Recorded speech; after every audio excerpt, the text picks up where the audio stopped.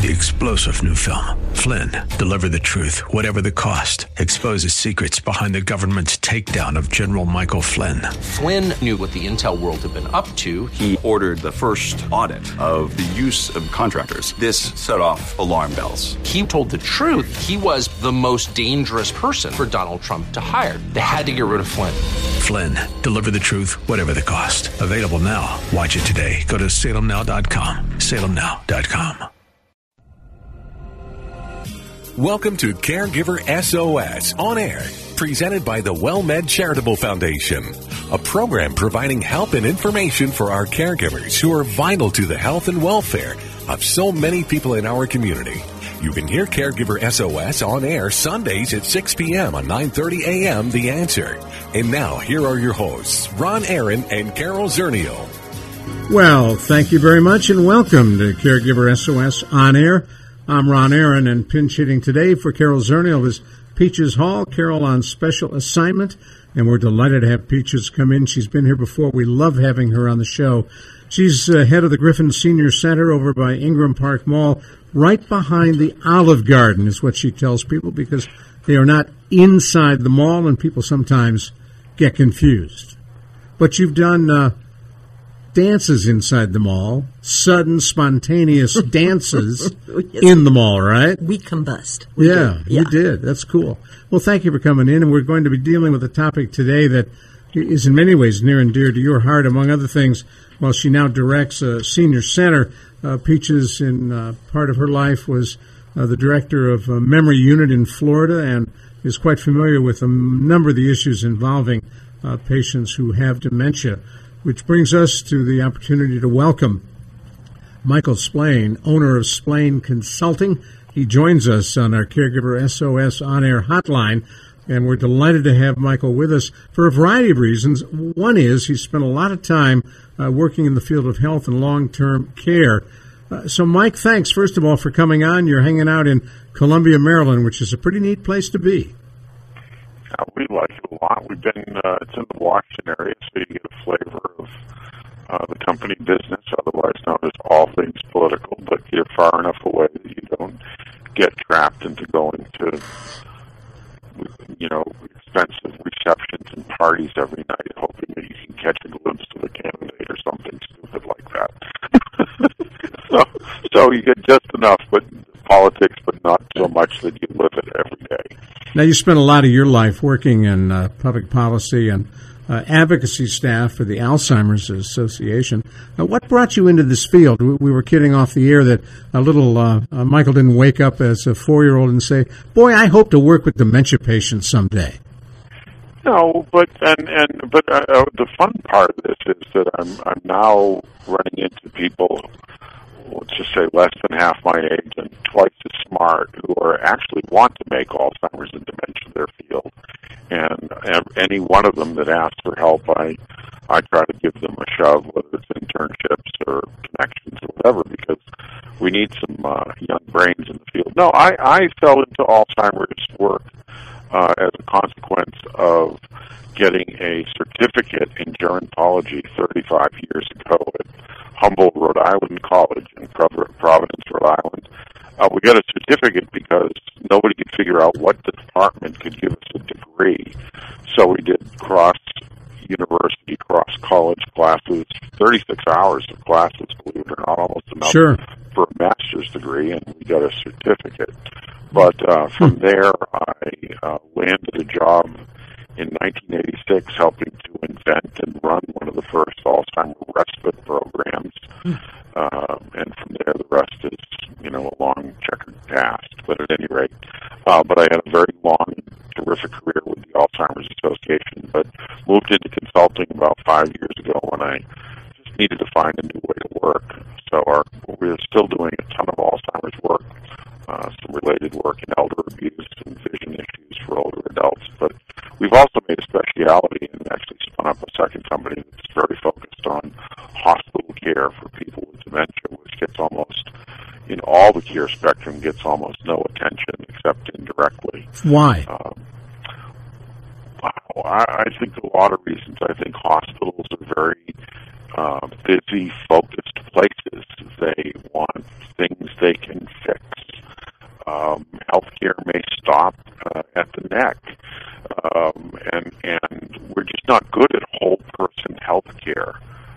Thinking that, imagining that what we label, Peaches, I'm sure you know this label, what we label a readmissions problem, or what an emergency room calls disparagingly calls an older lady with brittle diabetes a frequent flyer, because she's in and out of the emergency room every 6 or 8 weeks getting her meds adjusted. What they're missing is what's going on with somebody with a problem with thinking. Right. Yeah. Why do they have a UTI so often? Yeah, all of that. Yeah. Why do those kind of things happen? So now, for those who don't have a playbook, that's a urinary tract infection. Yeah. Thanks for breaking Yeah, out that acronym for us. But yeah, I think so. So I think that there's a lot going on. I think in general. Also, depending on how deeply forgetful the people may be, they may not be in a position to advocate for themselves. They may complicate their lives because their problems with thinking make them terrible medical historians. And then even with caregivers, I listen to caregivers talk about the hospital experience with a person that they care about with Alzheimer's disease as the pretzel experience. Why? Because you bend yourself into a pretzel to sleep in that ugly vinyl chair because you don't dare leave Dad alone. You eat pretzels when you can steal away with 50 cents the stale pretzels that are in the break room that you sneak into so you can have at least something to eat, because nobody's ever really take notice of the fact that you're there as the caregiver to try to help that person with dementia have a better hospitalization. And you tie yourself in knots just trying to wait for physicians and things that are just not working, that don't necessarily work in a very dementia-friendly way. Well, how then can Cognitive Solutions, your newest company, help fix that problem?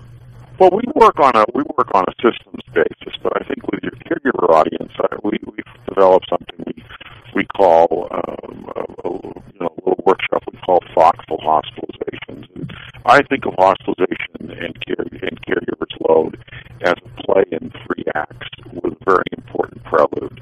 And the prelude to all this is that diagnosis is critical.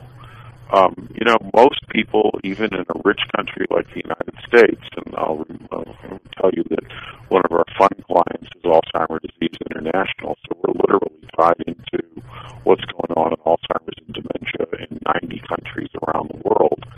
I can tell you, even in a rich country like the United States, only about 40% of people with Alzheimer's or a closely related disorder have a formal diagnosis. We also know that maybe as much as half the time, people who have a formal diagnosis are not informed of their diagnosis. Right. They don't know to ask. I've had families when they come in say, my mother has dementia. And I said, well, what kind of dementia? Well, we don't know. Yeah, or the family that says, well, we went to the doctors and the doctor said that Mom just has a little bit of light dementia. And we said, well, thank God it's not Alzheimer's disease. Yeah. I mean, Alzheimer's disease is a form of dementia. Right. It is a brain disease, not mental illness. Right. And it has a 3 to 20 year duration. And it is discernible from other things that might not be Alzheimer's disease, that include depression, problems with thyroid, certain infections.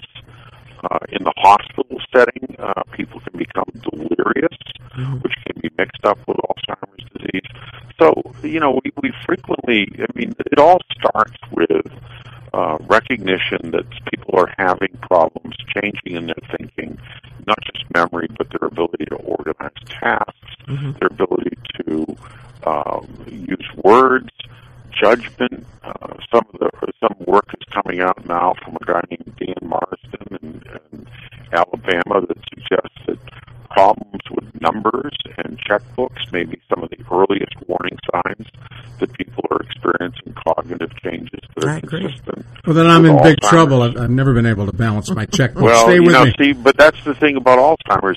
It's not how you've always been. It's changed. Right. Mm-hmm. Stay with me. We're talking with Michael Spillane, not to be confused with Mickey Spillane, the late crime author. Michael Spillane is owner of Spillane Consulting, and we're talking about, among other things, hospitalization for dementia patients. Along with me today is Peaches Hall, who is pinch hitting for Carol Zernial. I'm Ron Aaron. You're listening to Caregiver SOS on air on 9:30 a.m. The Answer. Michael, I think one of the saddest parts of all is that a company like yours is so desperately needed because the healthcare system really doesn't do well with seniors to begin with, and with those with dementia added on top of that. But you think they would if you look at the demographics. We're going in that direction. Well, I think one of the reasons our business is starting to take off is market share. I think 3 years ago when we started talking to the hospital crowd, they were very afraid that we'll get all those people, as if 30 to 40% of Medicare beneficiaries in a hospital on any given day don't have some form of cognitive impairment. We don't want to have those people. Those people is your people. Yeah, and so when you it is the market. When you recognize it, you have to do more for it. It is costly, so more staff. You have to have a secured unit. You have to have people that'll feed. You have to have somebody to redirect when they want to pull the IVs out. You have to have somebody that if they've just broken their hip and now they have to use a wheelchair and they've never used it before, they're like, "Why am I in?" There's so much to it. No question. No question that it could cost more. On the other hand, one of our current clients was spending nearly $500,000 a year. That's really a lot of zeros. Yes. On people they called sitters to merely sit by the bedside, untrained, to monitor what was going on with their quote-unquote difficult senior patients who were acting up. Who do you think those folks are? Yeah, they're us. So really back to our play in 3 acts. We've talked about the prelude, and then really life happens, and caregivers can only control what they can. But the person with Alzheimer's, if it's diagnosed early enough, or even in the early to middle stages of the disease, can participate in advanced care planning and give direction about how they want to live the rest of their life, including what kind of health care treatment they may want. I think caregivers can control home safety. When you realize that a third of people with Alzheimer's disease who end up in the hospital end up there from an accident within the home, either a fall or a trip or a hazard in the bathroom. There's all kinds of falls prevention knowledge in the aging network, the area agencies in aging, which are in every community around the country, as well as online. I think families are in a great position to also deal with maybe the hazards of somebody with dementia continuing to drive and being better prepared for natural disasters.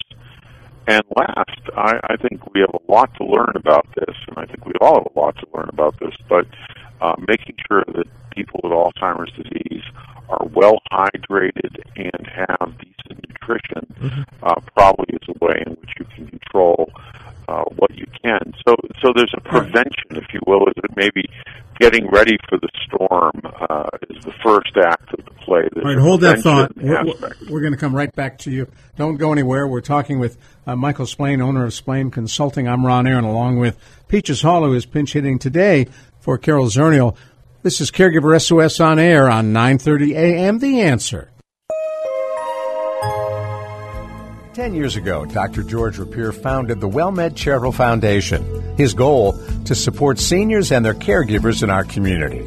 Today, the WellMed Charitable Foundation has contributed millions to the local senior programs that focus on wellness, prevention, and living with chronic illness. Their programs improve the lives of our aging population and people that care for them. Programs like Caregiver SOS Resource Centers that offer complimentary support programs for those caring for loved ones with Alzheimer's disease, dementia, and a whole lot more. San Antonio has 6 Caregiver SOS centers. For locations or more information, go to caregiversos.org. caregiversos.org or call 866-390-6491. For more information on how the WellMed Charitable Foundation is impacting San Antonio seniors and how you can help, go to wellmedcharitablefoundation.org. That's wellmedcharitablefoundation.org.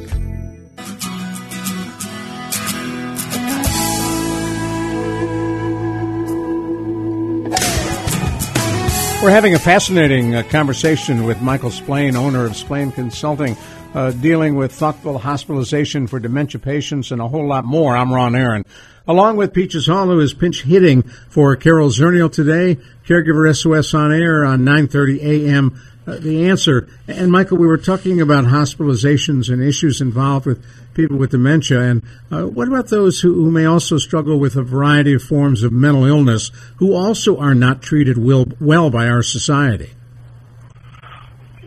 You know, we've identified some. I think that this population is getting, because of the hospital's focus on readmissions, you need to know that, I'll keep it simple, that under current Medicare rules, hospitals that have too frequent readmissions are actually going to be penalized in their rates.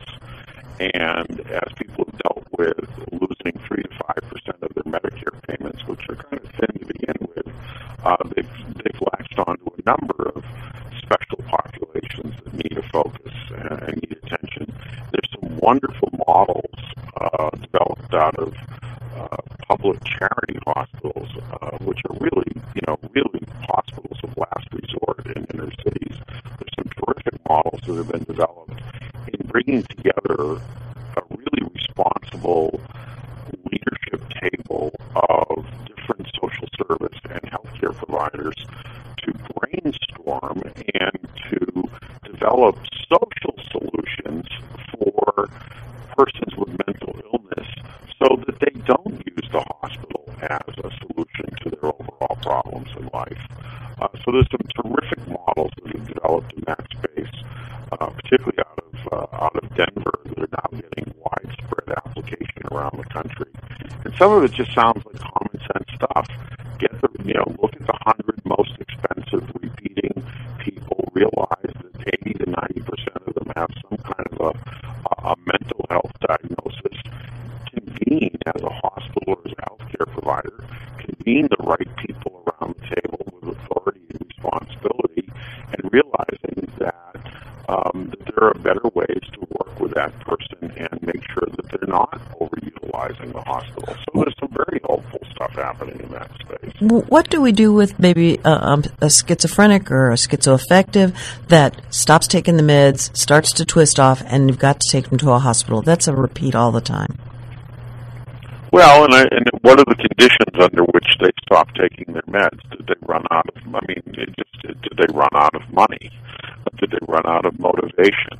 Medication alone in the mental health field, and I'm not a mental health expert, but medication alone is not frequently not the answer. There's a context in which that medication is being taken or not taken.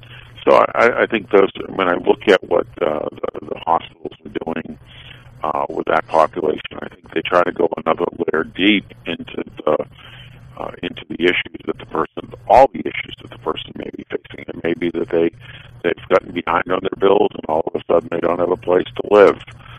Not uncommon. So I think it's that whole person approach again, as opposed to just looking at somebody in a very narrow diagnostic episode of house kind of way. Well, one of the things hospitals are beginning to do, which is long overdue, and WellMed Medical Management, which is large here in San Antonio and elsewhere in Texas and Florida, providing social services into the home, seeing what's happening, seeing what's going on. And hospitals have resisted that, but they're beginning to embrace that. Now, Peaches, you had some thoughts when it comes to, for example, medication. Very often those who are taking medication for schizophrenia begin to feel better and don't like the effects of the medication and stop taking it, and then spiral down. Right, and we have a large caseload here. It's like any large city has. When I was a guardian, I had 88 on my caseload, and it was just constantly going back in, getting them back on their meds, but having a hospital stay and finding a psych unit that will accept them. Which is not easy. No. And paying for that is not easy. No. Well, yeah. So unless you're on Medicaid, where does that money come from? Mine were all Medicaid. So, right. But there are people right now that are suffering, and they're they're not Medicare, they're not Medicaid. They're just, When you take a look, Michael, at the challenges facing certainly the health sector of our society, and we talked earlier about the bulge of seniors now moving through, thousands of baby boomers turning 65 every day in this country. It creates both an opportunity and a challenge. And the opportunity, of course, is new business. Sure. And it can be, and I think but is it the right business? I think that's true. People with Alzheimer's, coming back to Alzheimer's and being, thoughtful about hospitalization. The trick about people with Alzheimer's disease is the trick about people, and that is they probably just don't have one disease. People about the Alzheimer's Association and their facts and figures suggest that as many as 3/4 of people living with Alzheimer's disease have at least one other chronic condition. And when you think about, I'll just take diabetes and dementia as an example. When you think about living well with both conditions, when our problems with thinking interfere with our ability to deal with a chronic disease, that's when the really expensive stuff happens for both the person and family, and for healthcare systems. So our joke around our family about diabetes and dementia, we lived with my father-in-law had vascular dementia, and he had a terrible sweet tooth. And talking about hospitals getting out into the community, we actually had a nurse practitioner come out and eyeball our house after my mother-in-law and father-in-law's house after one of Henry's hospital stays. And she walked into the house, and the first thing she spotted was the banana tree. Everybody's got one of these little doodads that they hang their beautiful ripe bananas from. And the nurse turned to my mother-in-law and said, the first thing you got to do is hide the bananas because he lacks impulse control and he's whacking out his sugar because he's sitting there eating the bananas. I mean, simple things.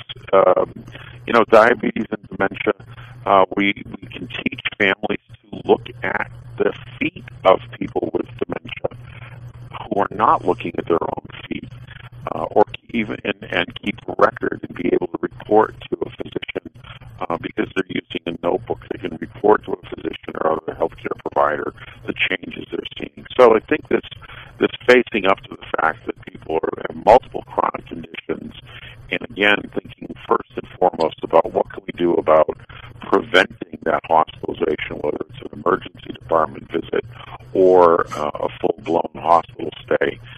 It's probably where we can invest more and talk about this frankly. But, hospitalization happens, and I guess the most important advice that I can offer family caregivers is everybody that's written caregiver materials about hospitalization says, tell the healthcare providers that your loved one has Alzheimer's disease. I'm going to go one better. Tell the healthcare provider that your loved one has Alzheimer's disease and explain it. Because what we have found is for medical professionals, hear the words, they might write them down, but unless they have had either direct experience or family experience, they don't really understand what the implications are. It's just kind of noise. So, my dad has Alzheimer's disease. He's a terrible medical historian. My dad has Alzheimer's disease, and unless he gets a decent glass of water every couple of hours that you give him and prompt him, he will become dehydrated and even more difficult as a patient. Now, listening to what you're saying, I've got a note just passed to me by Peaches that says, you need to have that conversation with every shift in the hospital, which is good advice. Which is exactly right. And until we get healthcare, until we have record systems that kind of take note of this, we recently pitched a client, a potential client, and I at the executive level, and the executive was incredibly dismissive, basically saying, Mr. Splain, all you really need to do is come in and train my admissions clerks to recognize these people. And I said, well, that's great. And I pulled up a screen of their admissions, their cover sheet for admissions. I said, so when we've trained your admissions clerk to find these people, where do they put that on this screen? Because there was no place at all to note that they were dealing with somebody with cognitive impairment. Interesting. Not that we would ask admissions people to be diagnosticians to begin with. Right.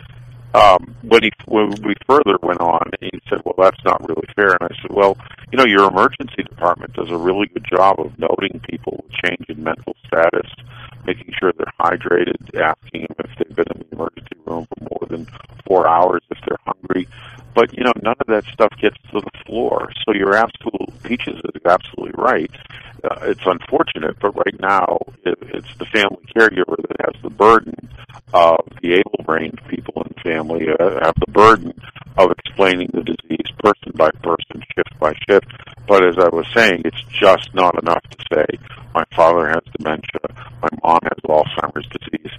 And even people that work in long-term care, who are trying to transmit information that they have. All right, I got to stop you right there. We're going to come right back to you. Don't go away. Don't go away. I was waiting for you to take a breath, which you never do. So stick with us right now on Caregiver SOS On Air. We're talking with Michael Splain, Peaches Hall, pinch hitting for Carol Zernial. I'm Ron Aaron.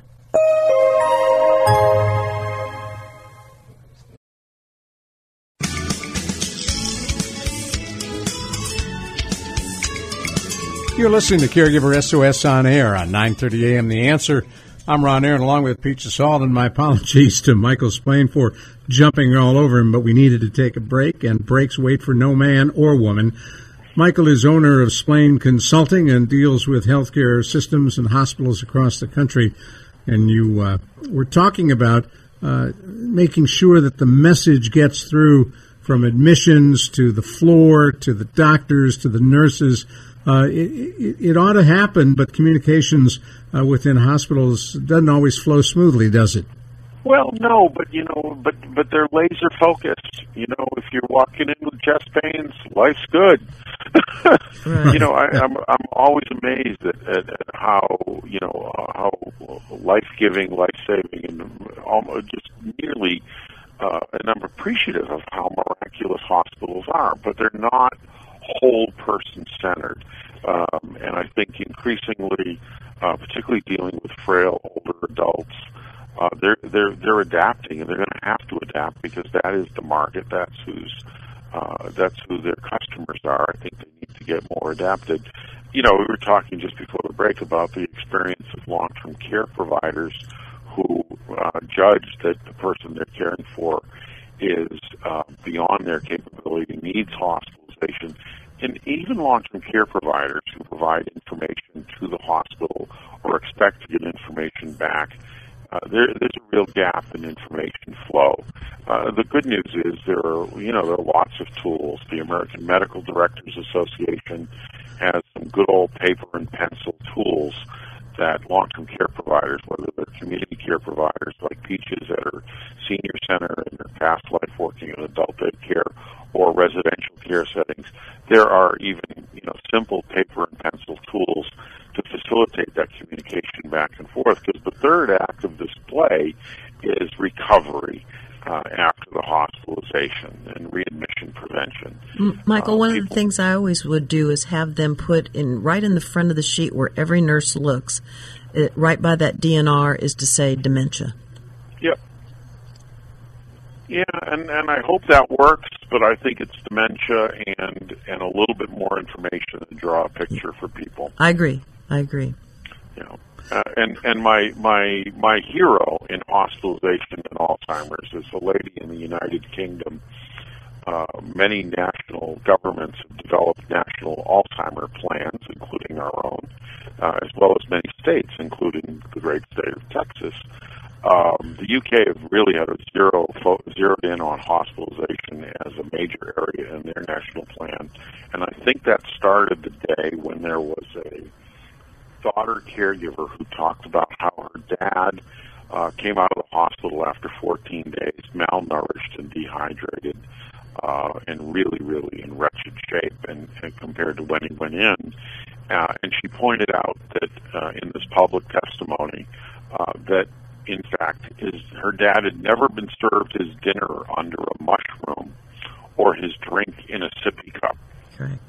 Think about that plastic dome that a meal might get served under in a hospital setting, and with nobody uncovering it or indicating that food is underneath and people quickly clearing trays.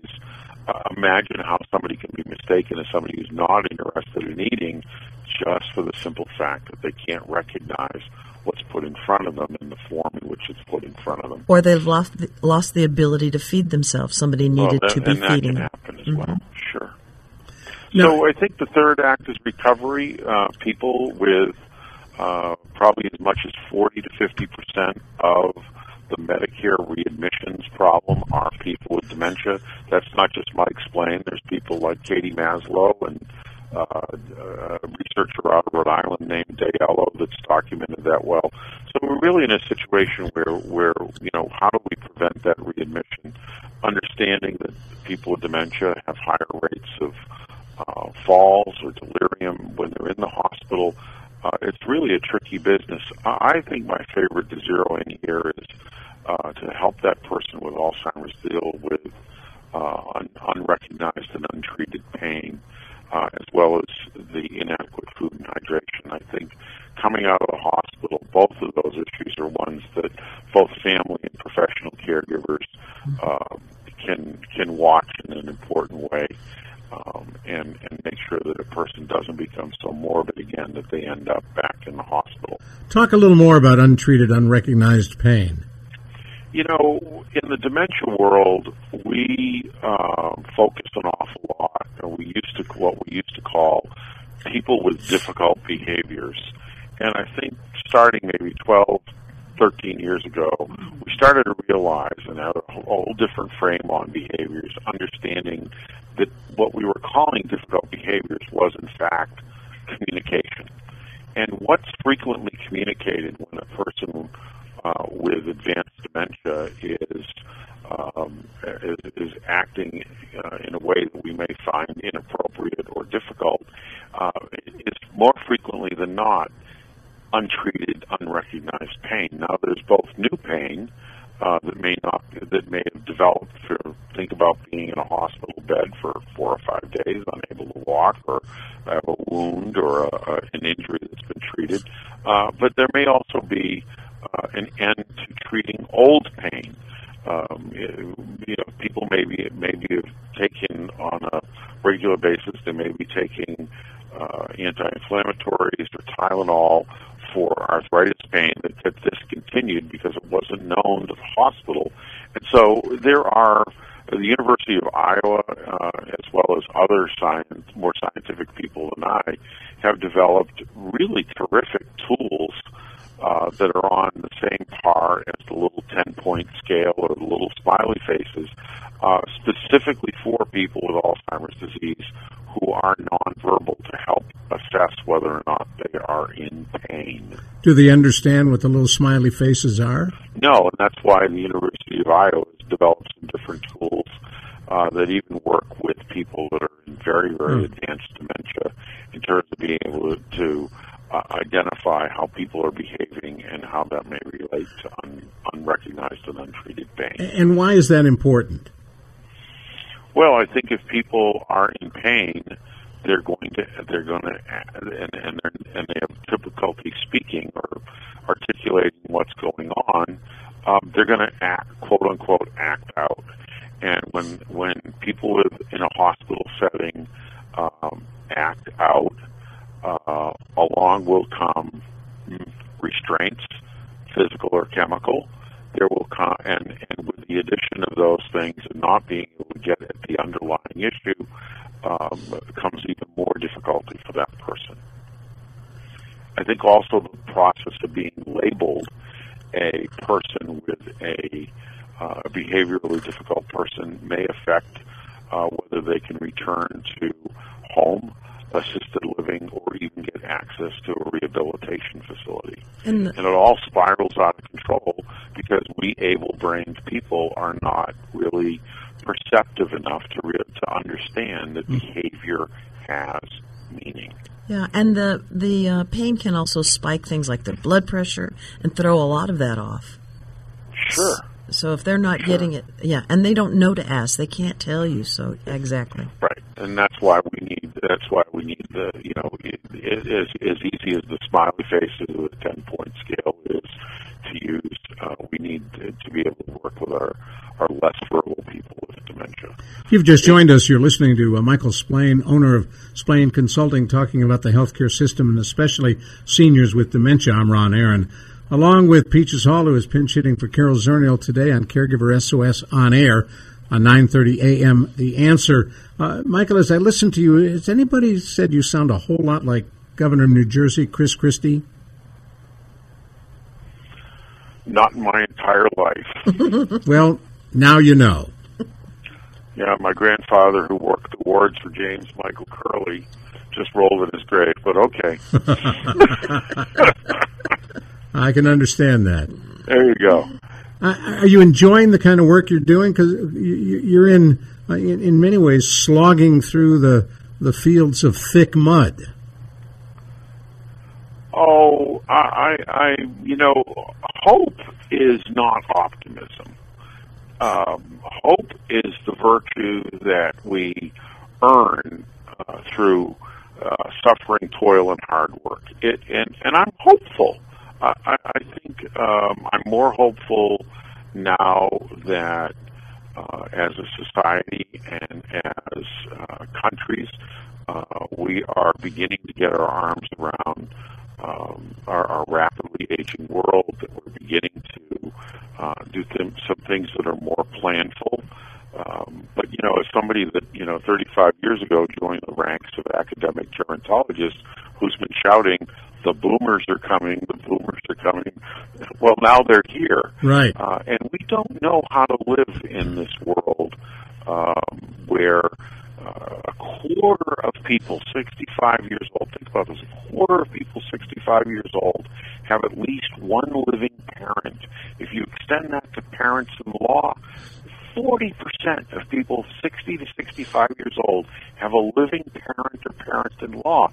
We don't. This is the undiscovered country. This is better than Star Trek. We're moving into a time when all kinds of things are going to be changing right in front of us, and I remain hopeful. And as you think about really the pressure that CMS, the Center for Medicare Standards, has brought on hospitals, they are being effective. It's working. Oh, I think it is working. I think there is. We'll see some additional policy changes that are coming online, where the different links in the chain of a hospitalization, from prior to hospitalization to rehabilitation and post-acute care, all of those different silos and pieces are now getting more and more strongly linked together, both through payment systems and customer choice.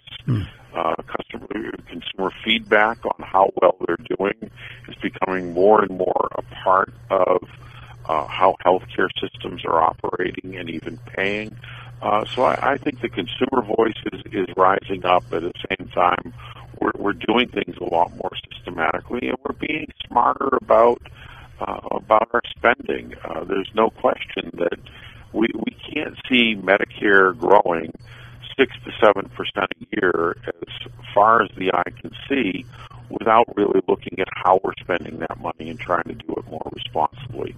So I think prevention and preventing the real emphasis on trying to prevent the more expensive episodes of healthcare plays very, very well into caregivers and people who care about people with dementia taking a thoughtful look at hospitalization. In a nutshell, you just described what WellMed Medical Management's focus is, which is it's easier to keep people healthy than it is to cure something that's really debilitating.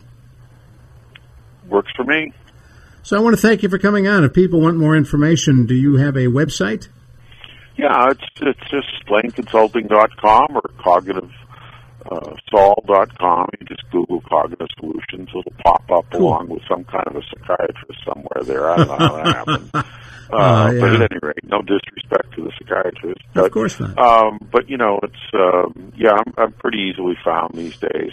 I used to do all my work in secret, and then I started a business, and I've got a LinkedIn page and all that other silly stuff. But people can find me, and like I said, for any younger people that are young in this profession and are looking to make a difference in the world, I guess that's probably the most important part of my hopefulness is that there are increasing numbers of younger people that are really committing themselves to the fight in all ways about dementia and really making a difference in the world on it.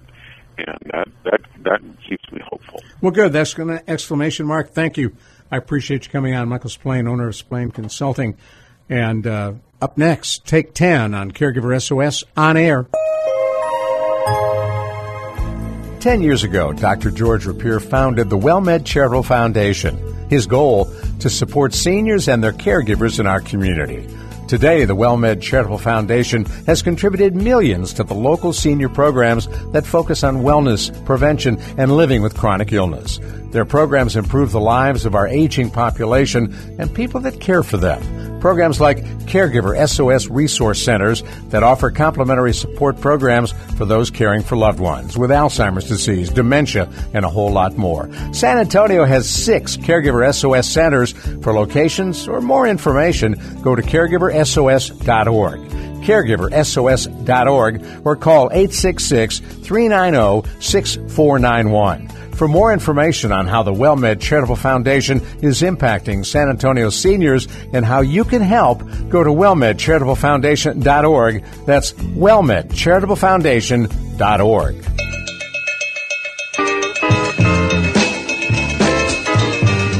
Well, welcome to Take 10. We end each of our Caregiver SOS on-air programs with Take 10 on 9:30 a.m. The Answer. I'm Ron Aaron. Dr. Jamie Heisman joins us on our Caregiver SOS on-air hotline. He's a nationally known psychotherapist, an expert on addictions and caregiving, and Peaches Hall, pinch hitting for our co-host Carol Zernial. And Peaches, you got a great topic you want to toss out. I do. I want to talk about not hospitals are the same. And if you have a loved one that's in a memory care, what hospital do you choose? What are the questions you ask? What do you look for when you go? Now, someone in a memory care has dementia can't make that choice themselves. Right. So they fall, they get taken to a hospital, they have to have x-rays. I've gone with some of my residents to the hospital. They're doing a fall, and of course they keep asking the member, now does this hurt? And I'm like, excuse me, they have dementia. I'm here, talking for, and they just ignore you like that, and they're moving their leg around. They have no idea about dementia. You have to be able to place them somewhere where there's some experience. So, Jamie, how do you deal with that as a caregiver or a loved one? Well, there's 2 things that Peaches brings up that's extremely important. Number one, it's vital to educate hospital staff. So my background in healthcare has been predominantly in hospitals, and even though we're professional caregivers, those who work within the hospital, I could flat out tell you they're running at a rapid rate. It's like a Macy's on Christmas Day with 2 to 3 days length of stays. They're burned out beyond belief. And if we don't take time as healthcare professionals to get the proper training that Peaches is talking about in terms of, for instance, dementia or how to deal with dementia patients and their caregivers, then we're really missing a huge, huge piece, and we're never going to grow. That's the first thing. The second thing which also speaks to what Peaches just said, is if you know you're a caregiver and you know there's several hospitals around you in your catchment area or your zip code area, I would investigate them long before hospitalization is needed. I would call up the community relations department. I would call up their clinical, whoever the go-to person is to ask questions. And I would say, A, what do you do about the situation, which is dementia skill, let's say, and caregiving? And B, what are you actually doing for the caregivers of your patients? That's really good advice. Will the hospitals let you do that? Yes. They don't have to. Yeah, and you need to ask questions like, do you have a secured unit? My mother's a wanderer. Are you just going to chain her to the bed? I mean, what do you do? How do you know if she's in pain? She can't answer you. Well, and here's the challenging part, Ron and Peaches, and we all know this, and it's very sad because America sometimes disenfranchises themselves from their loved ones, and it's more or less Anglo. Of course, I believe Hispanics, African Americans, Asian Americans, I think, from a social standpoint, do much better with their caregivers. But many go into hospitals alone, and they don't have a loved one there, which is really, really, really a challenging issue. I would always suggest, if you're a primary caregiver, one who lives with their loved one or around their loved one, or a long-distance caregiver, is to have a plan of action for somebody to be educated enough to go in with a loved one to the hospital no matter what. And upon admission, as many times obviously upon the length of stay, and definitely at discharge. Because at discharge, those recommendations are often not heard well by the patient, but are heard, extraordinarily much better by the caregiver. Even if you don't have dementia, those discharge instructions are rarely understood and heard. Rarely understood, and for me, it hits me personal. The reason why I started working with the human rights movement for caregiving is that God loved my stepfather, the most wonderful man in the world, who loved my mother. He's from Peru, and he was in the hospital for 3 weeks when my mom was there, and never in that 3-week period did they educate him of what to do upon discharge, and he obviously was very challenged in terms of when she came home. And to be frank with you, it is appalling because within 4 days of coming home, she had challenges and ended up passing away. And to me, they had 3 weeks to be able to educate him based upon the disease, based upon things that you need to be prepared to do, and what to do in the case of an emergency. And never in that time period did they have that session with him. Now, is it getting better now that hospitals have more of a responsibility to limit return visits to make sure that quality care has been delivered? I think you're on target. I think that we're a very financially driven society, that when you have penalties, and that is the 30-day issue upon readmission, hospitals are going to get smart, get educated, and get prepared pretty darn quick to work with caregivers much, much better, because it's going to hit their bottom line. Plus, we have what's called star ratings, and we have quality of care, and you're begging, if you will, if you're a hospital or any healthcare institution, to make sure that your patient or your caregiver has a good experience and gives good feedback. And that's hard to do again with dementia. I've gone to visit some of the residents, and I've talked to the desk and say, is so-and-so eating? Did they have their meal? Oh, yes, they ate really well today. So I'll go back in the room and I'll see the tray, and none of the covers have been opened. So they don't understand that. If they can't see the food, it's not there. So the staff wasn't even briefed on something to go in and check on them. Take the covers off the food. So there's a lot of work to be done. Well, again, it's a reimbursable phenomenon. Caregivers are not the ones who actually are offering the reimbursement. So, but if one is, like Ron says, if one has very strong diligence in terms of not coming back to that hospital, you better make sure that caregiver is entirely educated, empowered, and energized to be able to assist their loved one. Now, if you just joined us, you're listening to Take 10. We bring you Take 10 at the end of every one of our Caregiver SOS on-air programs. I'm Ron Aaron. Dr. Jamie Heisman joins us on our Caregiver SOS on-air hotline, and Peaches Hall is pinch hitting today for Carol Zernial. We're talking about the issues involved in hospital admissions for care recipients and others, what you ought to know, what you ought to ask. And Peaches, you were mentioning off air when you and I talked about this, a ton of questions. Is there a little handbook that people, or one sheet that people can take with them to the hospital that says, here's what you better ask? I would ask him to go through the whole thing. Number one, I would say, whatever your loved one's issues are, my mother's not able to feed herself. My mother doesn't recognize food unless it's open. My mom probably won't keep the IV in. Go through the day of what she goes through and ask the people in charge, what are they going to do to make sure she's safe and that she's getting better? And that goes for psychopharmacology and all sort of pharmacological needs, because don't forget there's a high risk of falling. When you have dementia, obviously you have a lot of challenges, and any medication can actually rock the boat, and somebody could get hurt more than health in a hospital. Mm-hmm. And falling can lead to death. Absolutely, and that's exactly, she didn't pass away at that time, but my grandmother was given medication. She got up out of bed to go to the bathroom and fell immediately and was in the hospital for weeks longer. Wow. And yet, these are things hospitals know about, should know how to prevent. You would think so. Again, I have a strong bias. I believe that when you have a for-profit-driven hospital system, sometimes it's looked at through those eyes. And so our healthcare system, at least hospitals, I think, the nonprofit hospitals have maybe a different sort of agenda, or let's say a different sort of goal, because it can never be a financial goal. It has to be a coordinated quality goal. Mm-hmm.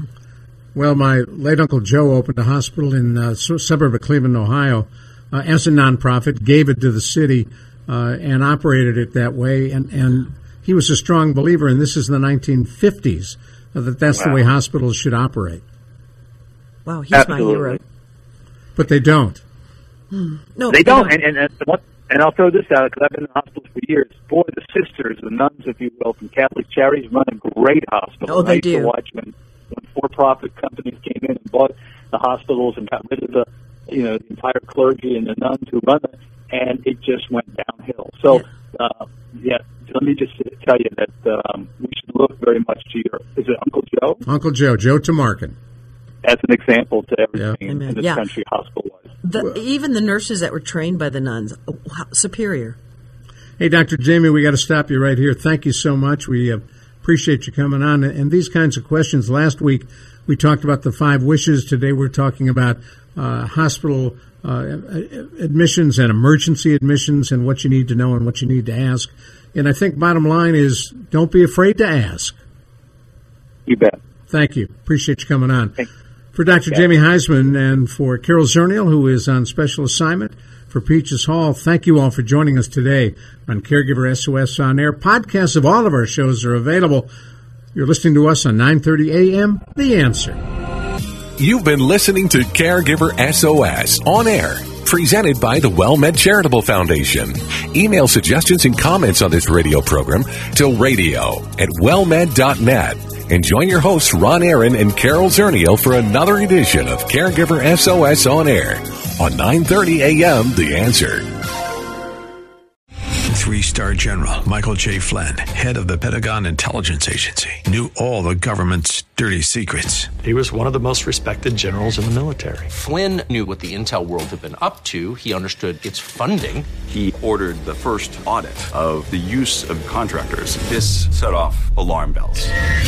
The explosive new documentary, Flynn, Deliver the Truth, Whatever the Cost, uncovers the facts behind this scandal. Flynn told the truth. He was the most dangerous person for Donald Trump to hire. I find out the worst enemy that I'm going to face in my life is right here in America. They took my assessment and they wanted me to change it. And I was like, I'm not changing it. They had to get rid of Flynn.